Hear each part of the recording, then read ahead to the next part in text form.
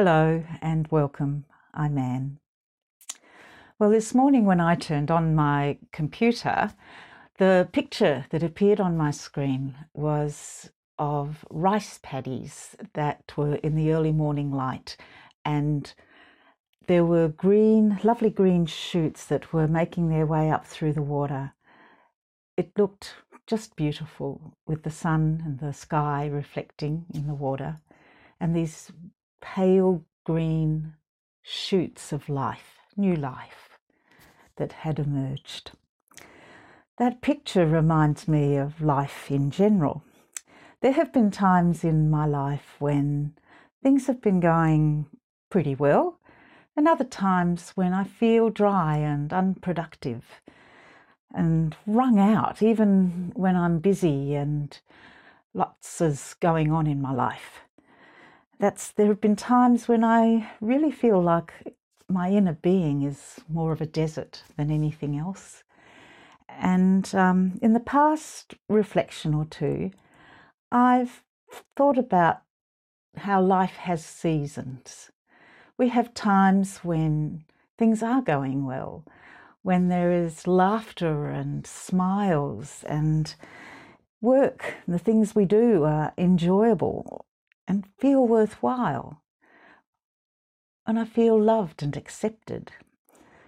But there are also times that are darker times when I struggle with loss or have to cope with pain, when I worry for people I love, regret the things that I've done or that I haven't done, when I feel disappointment or resentment, anger, and bitterness.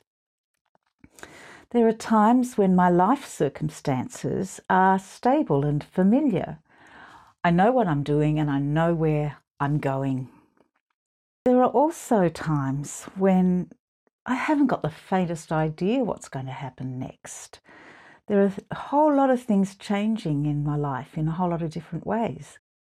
When I'm uncertain about the future and I'm not sure of the choices and decisions that I need to make.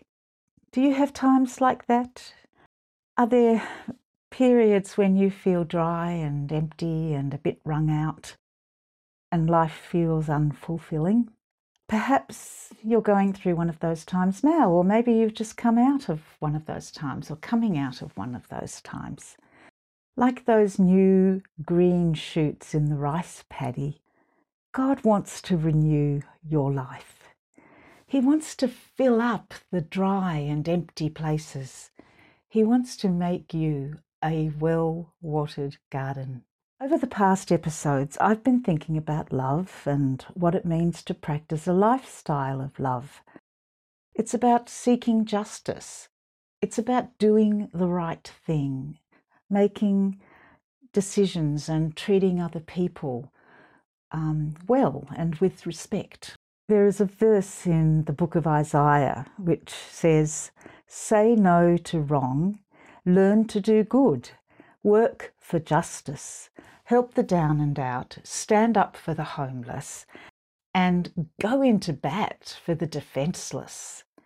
In that context, Isaiah warned that when you make choices not to live a life of love, you will be like an oak with fading leaves, like a garden without water.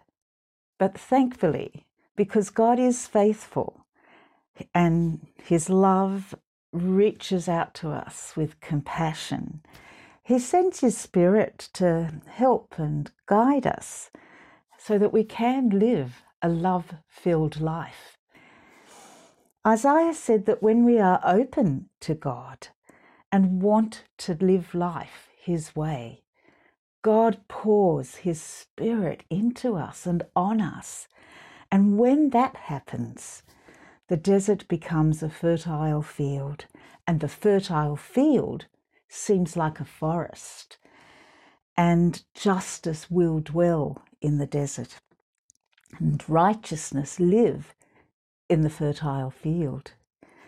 And the fruit of righteousness will be peace. The effect of righteousness and right living will be quietness and confidence forever. It's a wonderful promise.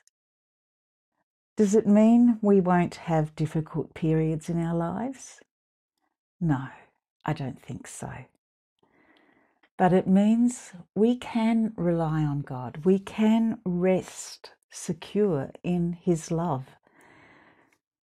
As tender green shoots, we can grow and live through the difficult times. We can we can do more than just survive. He'll bring us through. Jesus once said to those who came to see and listen to him, "All you thirsty ones, come to me. Come to me and drink. Believe in me so that rivers of living water will burst from within you, flowing from your innermost being." By this he meant the Spirit, whom those who believe in him were later to receive. Sometime later, Jesus' followers gathered all together, and they did indeed receive God's Spirit. It sounded to them like this absolutely amazing, strong, violent wind filled the room. And then it was like wildfire swept through, and the Holy Spirit just filled them up and equipped them, poured upon them, poured into them. Oh, wow. It is the Spirit who enables and empowers. He empowers us to live that life of love to which he calls us. May I encourage you that the desert will rejoice and flowers will bloom in the wastelands. The desert will sing and shout for joy. It will be as beautiful as the Lebanon mountains and fertile as the fields of Carmel and Sharon. Everyone will see the Lord's splendor, see his greatness and power. Give strength to hands that are weary and tired, and to the knees that tremble with weakness. Tell everyone who is discouraged, be strong and don't be afraid. God is coming to your rescue. Streams of water will flow through the desert. The burning sand will become a lake, and dry land will be filled with springs. Where jackals used to live, marsh grass and reeds will grow. It's a wonderful passage from Isaiah. Enjoy it. Hold on to it. Bye for now.